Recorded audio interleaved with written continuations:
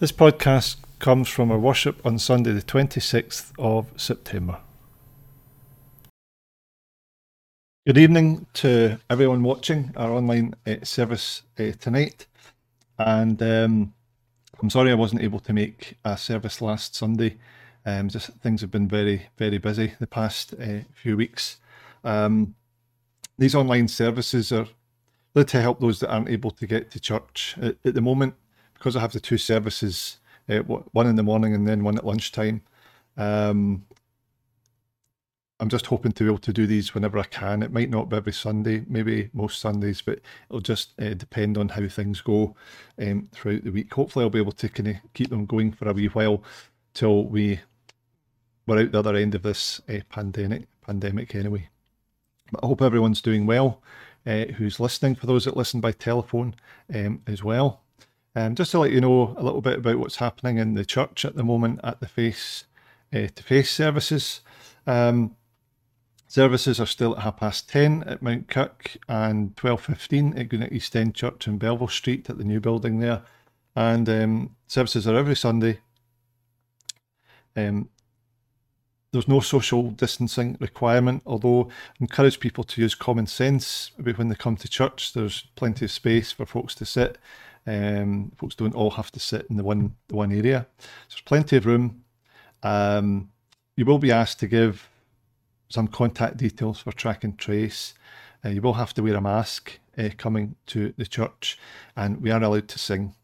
Apart from that, it's church as usual at the moment. I know a lot of other things maybe aren't happening during the week, but on Sundays it's church as usual. And it'll be lovely to see folks coming back when you can, when you feel able to. I don't think I've got any other wee notices to mention. Just a couple of wee things. Every November we have a Christmas shoebox Sunday. This year it's going to be between the 15th and the 22nd is going to be our collection week. And we work with Samaritan's Purse for that every year. And we're getting to that point in the year, near the beginning of October next week, when we start to encourage folks to start putting their shoeboxes together. So we have some leaflets at church. You can also print off the leaflets from the Samaritan's Purse UK website. You can get all the information there if you want to do this from home, which would be great. And then you just hand them into the church on the weekend of our shoebox Sunday at the end of November. And then they'll get posted out far and wide to help children who perhaps don't get anything at Christmas time or have maybe never had a gift before, ever. So it's always great to be able to do that, and we'll look forward to being able to do that for this Christmas as well. So I think that's all I can remember at the moment. So wherever you're watching, wherever you're listening, we're just going to start with a prayer. Let's pray together. Lord, as we gather as your people this evening, wherever people are watching or listening, Lord, we ask for your blessing upon us. We welcome your presence among us. Lord, we thank you for the opportunity to hear your word, whether we're able to attend services in person or whether we're listening at home, to sing your praises and to be reminded of the great truths of the gospel. Lord, we thank you that you are our creator, the one who made us in your image, the one who sustains all life, the one who breathes life into us and holds up this world in your hands. Lord, we thank you for Jesus, your Son, our Saviour, our King, our Lord, the one who died on the cross for our sins and took the punishment that we rightly deserve upon himself. And in exchange, we receive mercy, forgiveness, and the gift of our everlasting life. Lord, we thank you that Jesus rose again from the dead, that he is alive, that he is with us now. And as he rose from the dead, so shall we one day. Lord, as we look to that promise, we also give thanks for the gift of your Holy Spirit, who's here and with us now, who dwells in our hearts, who guides us and leads us, who opens the scriptures to us and takes the scales from our eyes so that we can see Jesus as he really is. And Lord, we just ask that you would pour out your Holy Spirit upon us wherever we are tonight. That your Spirit would open the scriptures to us. That your Spirit would draw us closer to you, increase our love for you, Lord, and for one another in the body of your church. And Lord, tonight we pray for our two congregations of Mount Kirk and Greenock East End Parish Church as well. Lord, for all your people, I ask your blessing. For those that haven't been able to get to church through ill health, for those that are still anxious about the virus among us,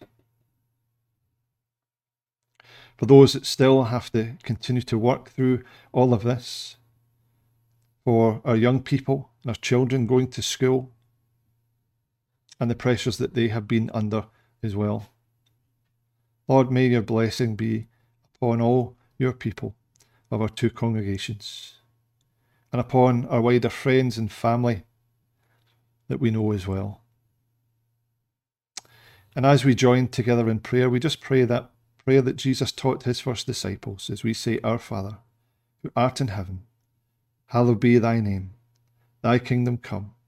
Thy will be done on earth as it is in heaven. Give us this day our daily bread, and forgive us our debts as we forgive our debtors. And lead us not into temptation, but deliver us from evil. For thine is the kingdom, the power, and the glory forever. Amen. So I've just got one wee hymn for us to sing tonight. Feel free to sing along at home or where you're watching or listening by telephone. This is What a Friend We Have in Jesus.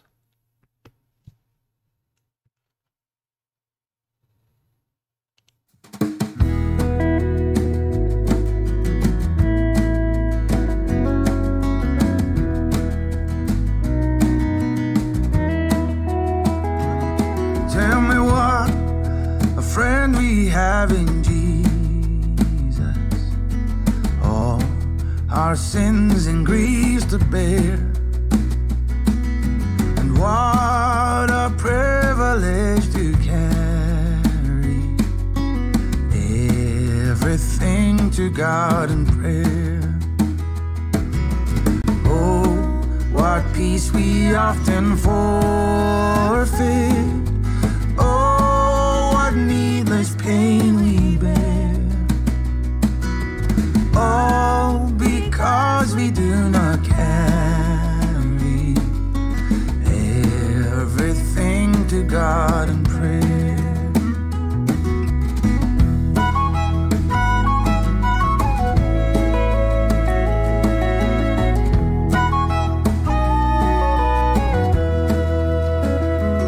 Tell me, have we trials and temptations? Is there trouble anywhere? For we should never be discouraged. Come on and take it to the Lord in prayer. Can we find a friend so faithful, who will all our sorrows share? 'Cause Jesus knows our every weakness. Come and take it to the Lord in prayer.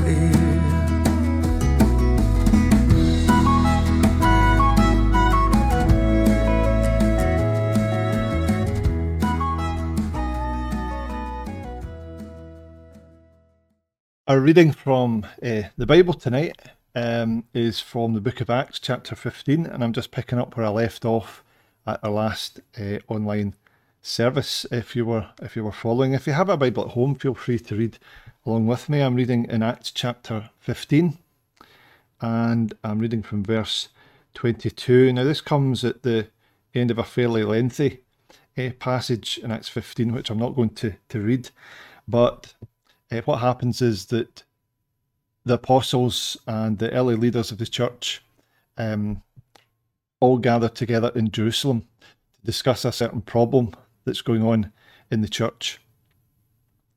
And what they do is that once they've made their decision, they send a letter out to the churches so that everyone knows what they have decided. So we are going to pick it up after the meeting and what they decide to do next. And it tells us, then the apostles and elders with the whole church decided to choose some of their own men and send them to Antioch with Paul and Barnabas. They chose Judas, called Barsabbas, and Silas, 2 men who were leaders among the brothers. And with them they sent the following letter. The apostles and elders, your brothers, to the Gentile believers in Antioch, Syria, and Cilicia, greetings. We've heard that some went out from us without our authorization and disturbed you, troubling your minds by what they said. And so we all agreed to choose some men and send them to you with our dear friends Barnabas and Paul, men who have risked their lives for the name of our Lord Jesus Christ. Therefore we are sending Judas and Silas to confirm by word of mouth what we are writing. It seemed good to the Holy Spirit and to us not to burden you with anything beyond the following requirements. You are to abstain from food sacrificed to idols, from blood, from the meat of strangled animals, and from sexual immorality. And you will do well to avoid these things. Farewell. The men were sent off and went down to Antioch, where they gathered the church together and delivered the letter. The people read it and were glad for its encouraging message. Judas and Silas, who themselves were prophets, said much to encourage and strengthen the brothers. And after spending some time there, they were sent off by the brothers with the blessing of peace to return to those who had sent them. But Paul and Barnabas remained in Antioch, where they and many others taught and preached the word of the Lord.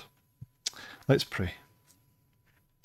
Lord, as we read and reflect upon your word in the scriptures, we just ask that you'd fill us with the Holy Spirit to open our ears, minds and hearts to receive your truth. In Jesus' name we pray. Amen. Okay. So the topic we're looking at tonight is about the Old Testament law and how this meeting that took place in Jerusalem was a disagreement about whether Gentile Christians, those who were not Jewish by birth, had to follow the Old Testament Jewish laws, like all of the laws. And some people had been upset and disturbed by those who had gone out teaching that Gentile believers had to follow all of these rules and that they weren't true Christians, they weren't true followers of Jesus unless they did. And for men, that meant they had to get circumcised. It meant everyone had to follow the dietary laws. You couldn't eat certain foods, pork, for example, shellfish, many others that are commanded in the scriptures for the Jewish people that are to avoid. The laws of the Sabbath, the rules around the sacrifice and the temple, offerings, all sorts of things that they were expected to follow. But this had not come from the apostles. This had come from other people. And so they're trying to find a way around this to bring peace to the church, to bring reassurance to the early followers of Jesus. And so when they'd made their decision, they sent a letter out to the churches so that everyone knew how things were to be and what had officially come from the apostles. This is called it's the first council of the Christian church, the Council of Jerusalem. And over the centuries, councils have met, and big gatherings of Christians across denominations have met to decide some of the big issues of the day, and that's what happened in this case. But it's a question about rules And for many people, Christianity is, at least in their mind, is reduced to just following rules. And the question for us as we look at this passage together is that what it is? Or is Christianity something quite different than just following a bunch of rules? Now, some of you, if you can remember back to your school days, for some that might be quite recent, for others it might have been a wee while ago. So if you can remember, think of the rules that you had to follow in school, because when we're young, these are at least out with our own home. Going to school is the first time that we encounter strict rules. For some it would be don't run in the corridor, put your hand up before you speak, keep to the left, and up and down stairs and corridors. You've got to wear a school uniform, and if you didn't, we get a letter home with your parents. All sorts of rules that when we're at school, when we're younger, that we had to obey. And for some people, their idea is that that's what Christianity is. That's what following Jesus is. It's just a bunch of rules they're expected to do. Is that what it is? Is that the gospel of Jesus? Is that Christianity? Well, or is Christianity bring us real freedom? That's the question. I think that's the question at the heart of the passage that we read from Acts 15 today. Is the gospel about following rules, or does it bring us into real freedom in Christ? And none of us like rules, but without rules, we couldn't live our lives. When you think for a moment of the rules of the road, on our roads you have to drive on the left. There are traffic lights to tell you when to stop, when you can go.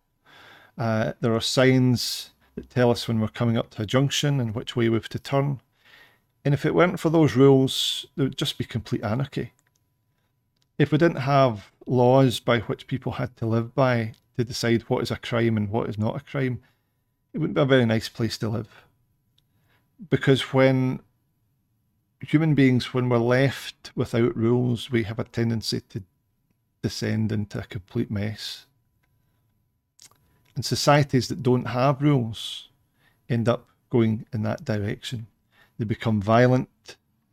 They become places where people don't treat one another well, where crime runs rampant, and very unpleasant places to live. So rules are necessary for our flourishing in a nation, in a community. We need rules, we need laws. The question is, what part do commandments and rules play in our faith? Do they spoil our fun? Or do they actually lead us to true freedom? Is Christianity freedom? Or is it just a bunch of rules?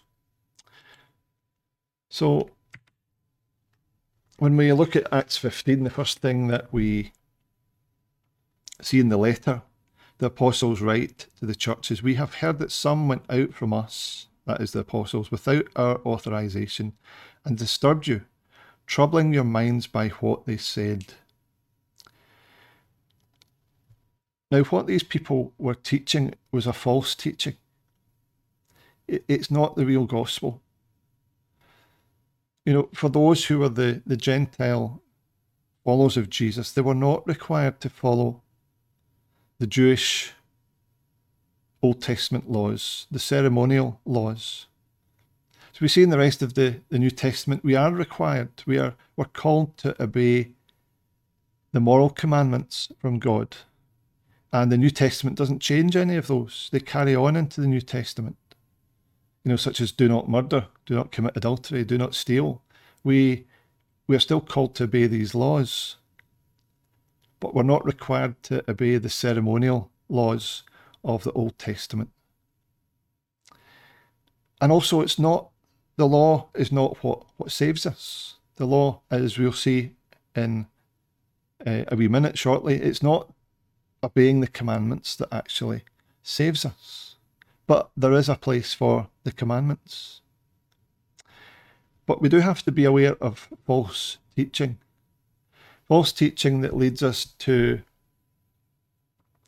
focus on little things that are not biblical, that are not scriptural, to either control people or that we have placed upon ourselves, and we get into a mindset that somehow we're not good Christians or we're not real followers of Jesus, such and such.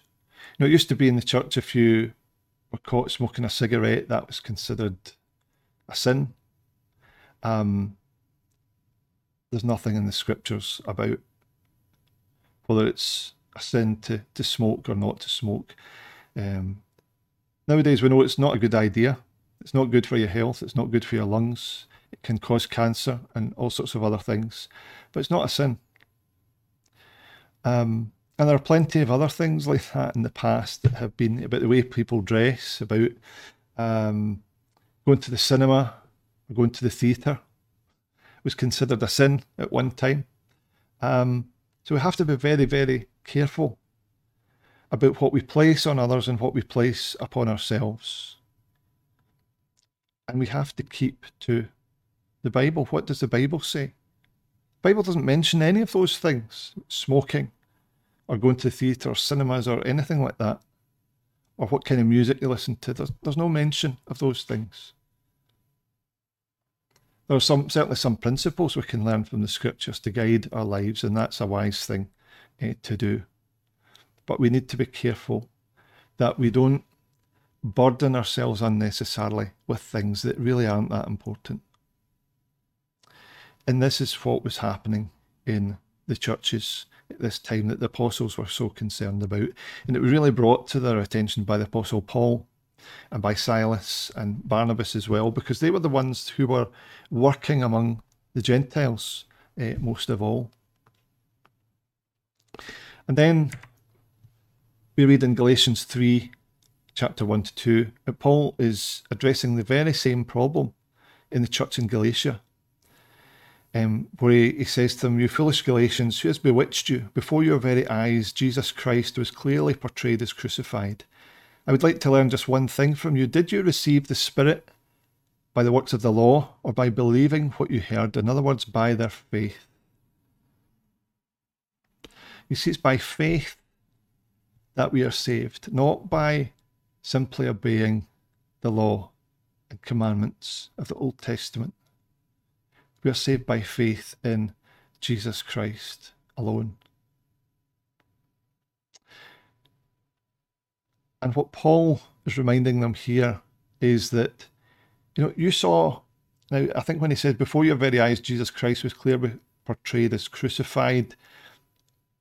These people lived far away from Jerusalem. I don't think he means that they were present when Jesus was crucified. They were eyewitnesses. I don't think that's what he means at all. But that the gospel was presented to them in a way that they understood what that meant. That Jesus was crucified for them. And when Jesus died on the cross, the Bible tells us that he put to death our sins. He took our sins. And he did away with the old covenant. In other words, the old law of the Old Testament. He fulfilled it, the scripture says, which changes its position in our lives. So there is a place for God's law, but it's not the thing that saves us. We're saved by our faith in Jesus and what he has done for us on the cross. And secondly, the gospel is not a burden. So many people have this conception that following Jesus is burdensome. If it's become like that, then we really have to ask ourselves, have we understood it properly? The gospel is not supposed to be a burden. In verse 27, the apostles write, "Therefore we are sending Judas and Silas to confirm by word of mouth what we are writing. And it seemed good to the Holy Spirit and to us not to burden you with anything beyond the following requirements." See, the people felt burdened because they believed that they had to follow these other rules and laws that the apostles had never preached and told them to do these things. And they had taken that burden upon themselves. And sometimes there are burdens that we carry unnecessarily. And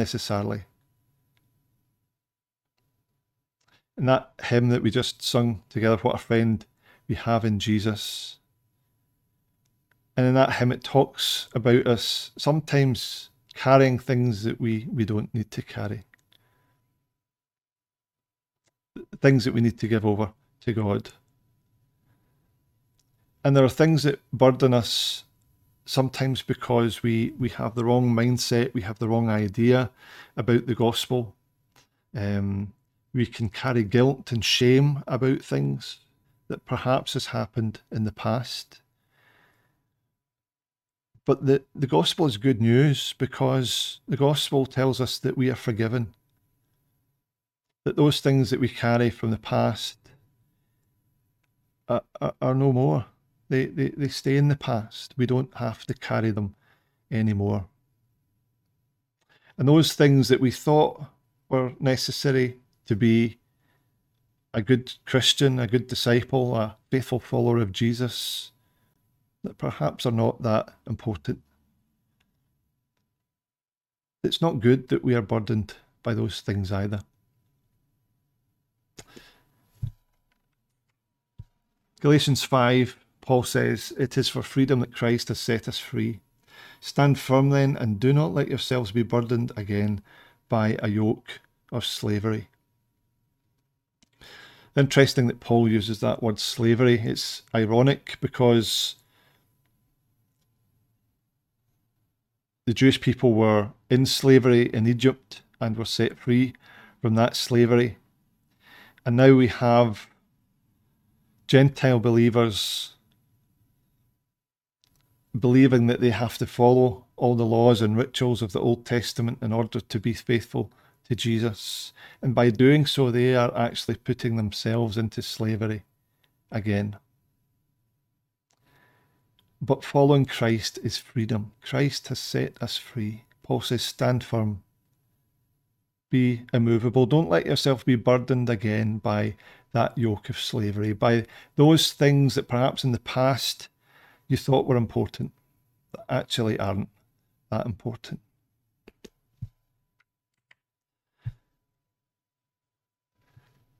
And then lastly, the apostles say you're to abstain from food sacrificed to idols, from blood, from the meat of strangled animals, and from sexual immorality. And you will do well to avoid these things. In case anyone's panicking and thinking they're never going to be able to eat black pudding again, that is not what this passage is talking about. It's talking about food that was sacrificed to idols. It was food that was used in pagan worship, in the pagan temples of the ancient Greek and Roman world. From blood of sacrificed animals, the meat of strangled animals that were offered as sacrifices to the pagan gods. That is what it is speaking of here. So it's primarily idolatry and sexual immorality. And when you look at the lists of instructions that both Paul and Peter and the other apostles give to the church in the New Testament, things that Christians should avoid, they are summed up in those two things. Avoid idolatry and avoid immorality. And both of those things are also summed up in the commandments that Jesus gave us, to love God with all your heart, soul, mind, and strength, and love your neighbour as yourself. If we love God, we're not going to worship other gods and other things and put other things, whether they're actual pagan gods or whether it's material gods of our own making, we're not going to put those things in front of our Creator. And the reason that sexual immorality is mentioned here, which encompasses a whole host of things. The apostles don't get into the details here, although Paul and others do in the rest of the New Testament. But to love our neighbour, to love God, to love our neighbour, is to abstain from immorality as well. Because it actually does damage to us, and it damages others around us. It damages families, it damages marriages, it damages communities. And so that's what it means to love God and to love our neighbour as we love ourselves. And the apostles say you will do well to avoid these things. So the gospel is not a burden. These rules are given for our human flourishing, that we have a true relationship with God in Jesus Christ and worship our Creator. And that we live our lives in a way that God has designed for us as human beings. A life that can be fulfilled whether we are single, whether we are married, whatever God calls us to, that there's a way that we can live that is pure and by which God has called us to do. And God gives us these laws because he wants the best for us. God is not in the business of wanting to spoil our fun. God's greatest desire for us is happiness. God's greatest desire for us is joy and peace.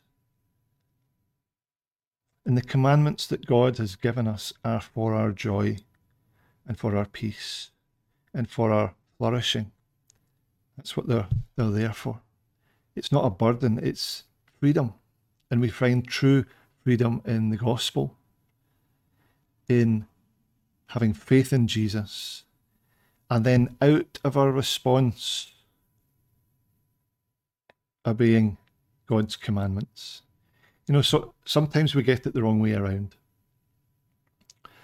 The gospel is not about first obeying the commandments, trying to be a good person, and hoping that God will accept us. That is not the Christian gospel. The Christian gospel is that Jesus Christ died on the cross for our sins, that he, the only pure and holy Son of God, the only person who has never sinned, offered himself for us as a sacrifice on the cross for sins, so that we might be forgiven and receive the mercy of God. And in response to that, we obey God's commandments because we want to, because we love him, not out of duty, but out of love. That's the gospel. It was William Barclay, was minister in Renfrew and also professor of New Testament up in Glasgow University many years ago, once said, Christian freedom does not mean being free to do as we like. It means being free to do as we ought. Now, the gospel is not a license to sin. If we think it is, we haven't understood it properly. The gospel is liberty to follow God and to obey his commandments and to do his will. That's what we were created for. And that's true freedom. The gospel really does set us free. And in verse 31, after this letter is read to the churches it was sent out to, we're told there that the people read it and were glad for its encouraging message. I always found that verse fascinating here, that the people read it and were glad for its encouraging message. That tells me that these people really were living under a burden. That they really felt burdened by this false teaching that they had heard and disturbed them, and they thought that by following these rules and rituals that they would please God. That's what God wanted, and that's not what God wanted. And so this message has been a real relief for them. The gospel has set them free. Because the gospel is not about rules. It's about what Jesus Christ has done for us. And that's what sets us free. I always love hearing testimonies from the lads at the Haven, which is a centre. For those that are maybe listening in who aren't from Inverclyde, the Haven is a centre. It partners with a ministry called Teen Challenge, which is based in New York City. And they have a centre, a residential centre, which helps young men who have issues with addiction, either to drugs or alcohol. They have a fantastic programme. And there are many, those young men I've heard who have experienced real freedom, freedom from addiction, freedom from drug addiction, freedom from alcoholism. And that freedom has enabled them to rebuild their lives again. It's enabled them to find work and to renew relationships with family, with friends, with spouses, with children, etc. But many of them also find spiritual freedom. And to hear their testimonies of what Christ has done in their lives is wonderful. It's amazing. But God does that for all of us. If you put your faith in Jesus Christ, the gospel sets you free. The gospel sets you free. And that's why it is good news. The word gospel is it's an old English word that literally means good news. And the gospel is good news. It's a gospel that lifts the burden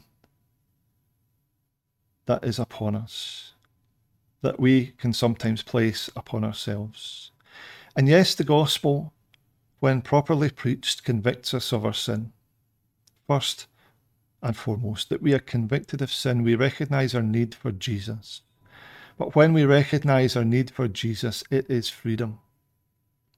Freedom from the power of sin. Freedom to live for God. Freedom to obey God.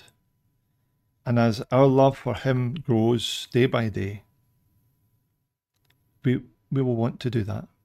God's ultimate goal for all His people is to become like His Son, Jesus. If we want to become like Jesus, we need to obey Jesus' teaching. It's as simple as that. I'm going to leave you with this last verse from Jesus in the Gospel of Matthew, chapter 11, where He says, "Come to me, all you who labour and are heavy laden, and I will give you rest." Many people are heavy laden with religious baggage that they have carried for many, many years. And that is so unfortunate, because that's not what the gospel is about. It's not what following Jesus is about. So if you feel tonight you're listening to this and you've been heavy laden, you've been burdened with religious rules, rituals, things that you thought were perhaps important, and it turns out when we look at the scriptures, maybe some of those things weren't important at all. Jesus says, I can give you rest from those things. Because the gospel is real freedom. The gospel of God's grace is such a freeing thing that when we understand it, when we realise what Christ has done for us, when we understand the immensity of God's love, it is such a freeing thing.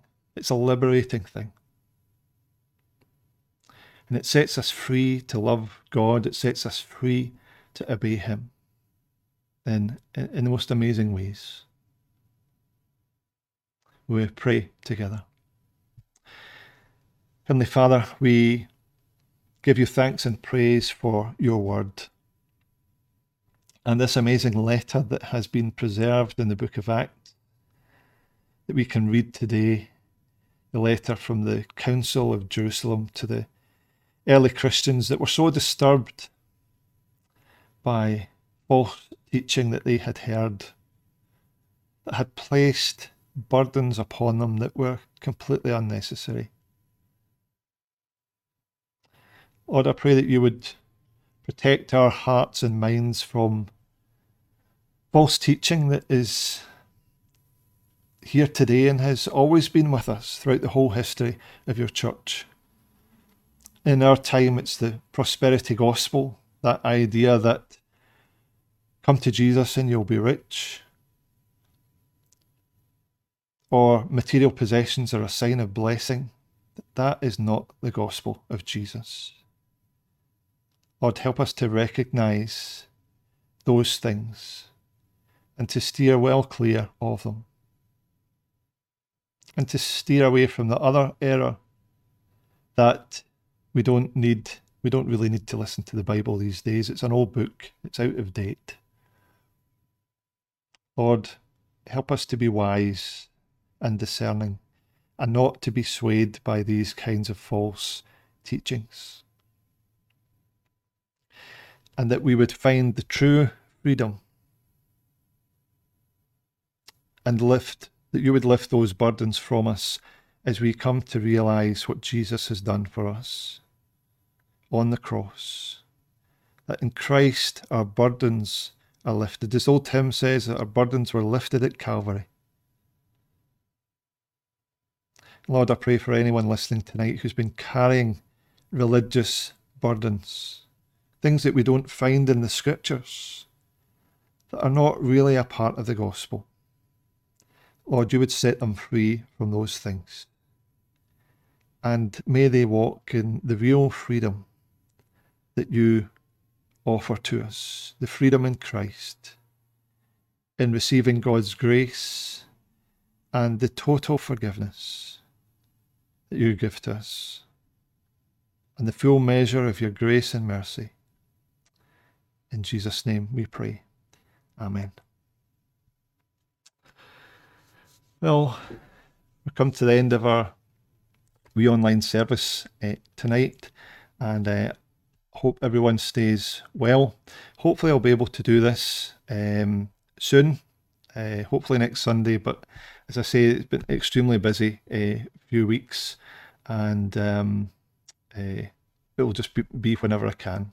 And these services also go on our telephone line, so if you know anyone who listens by telephone, that they will be able to catch up. There is a message from a couple of weeks ago on there. This one will go up this week as well, and they'll be able to hear this one too. Okay, take care everyone. I'm just going to ask God's blessing on us before you go. Now may the blessing of God Almighty, the Father, the Son, and the Holy Spirit be with us all now and always. Amen. Take care. Bye-bye now.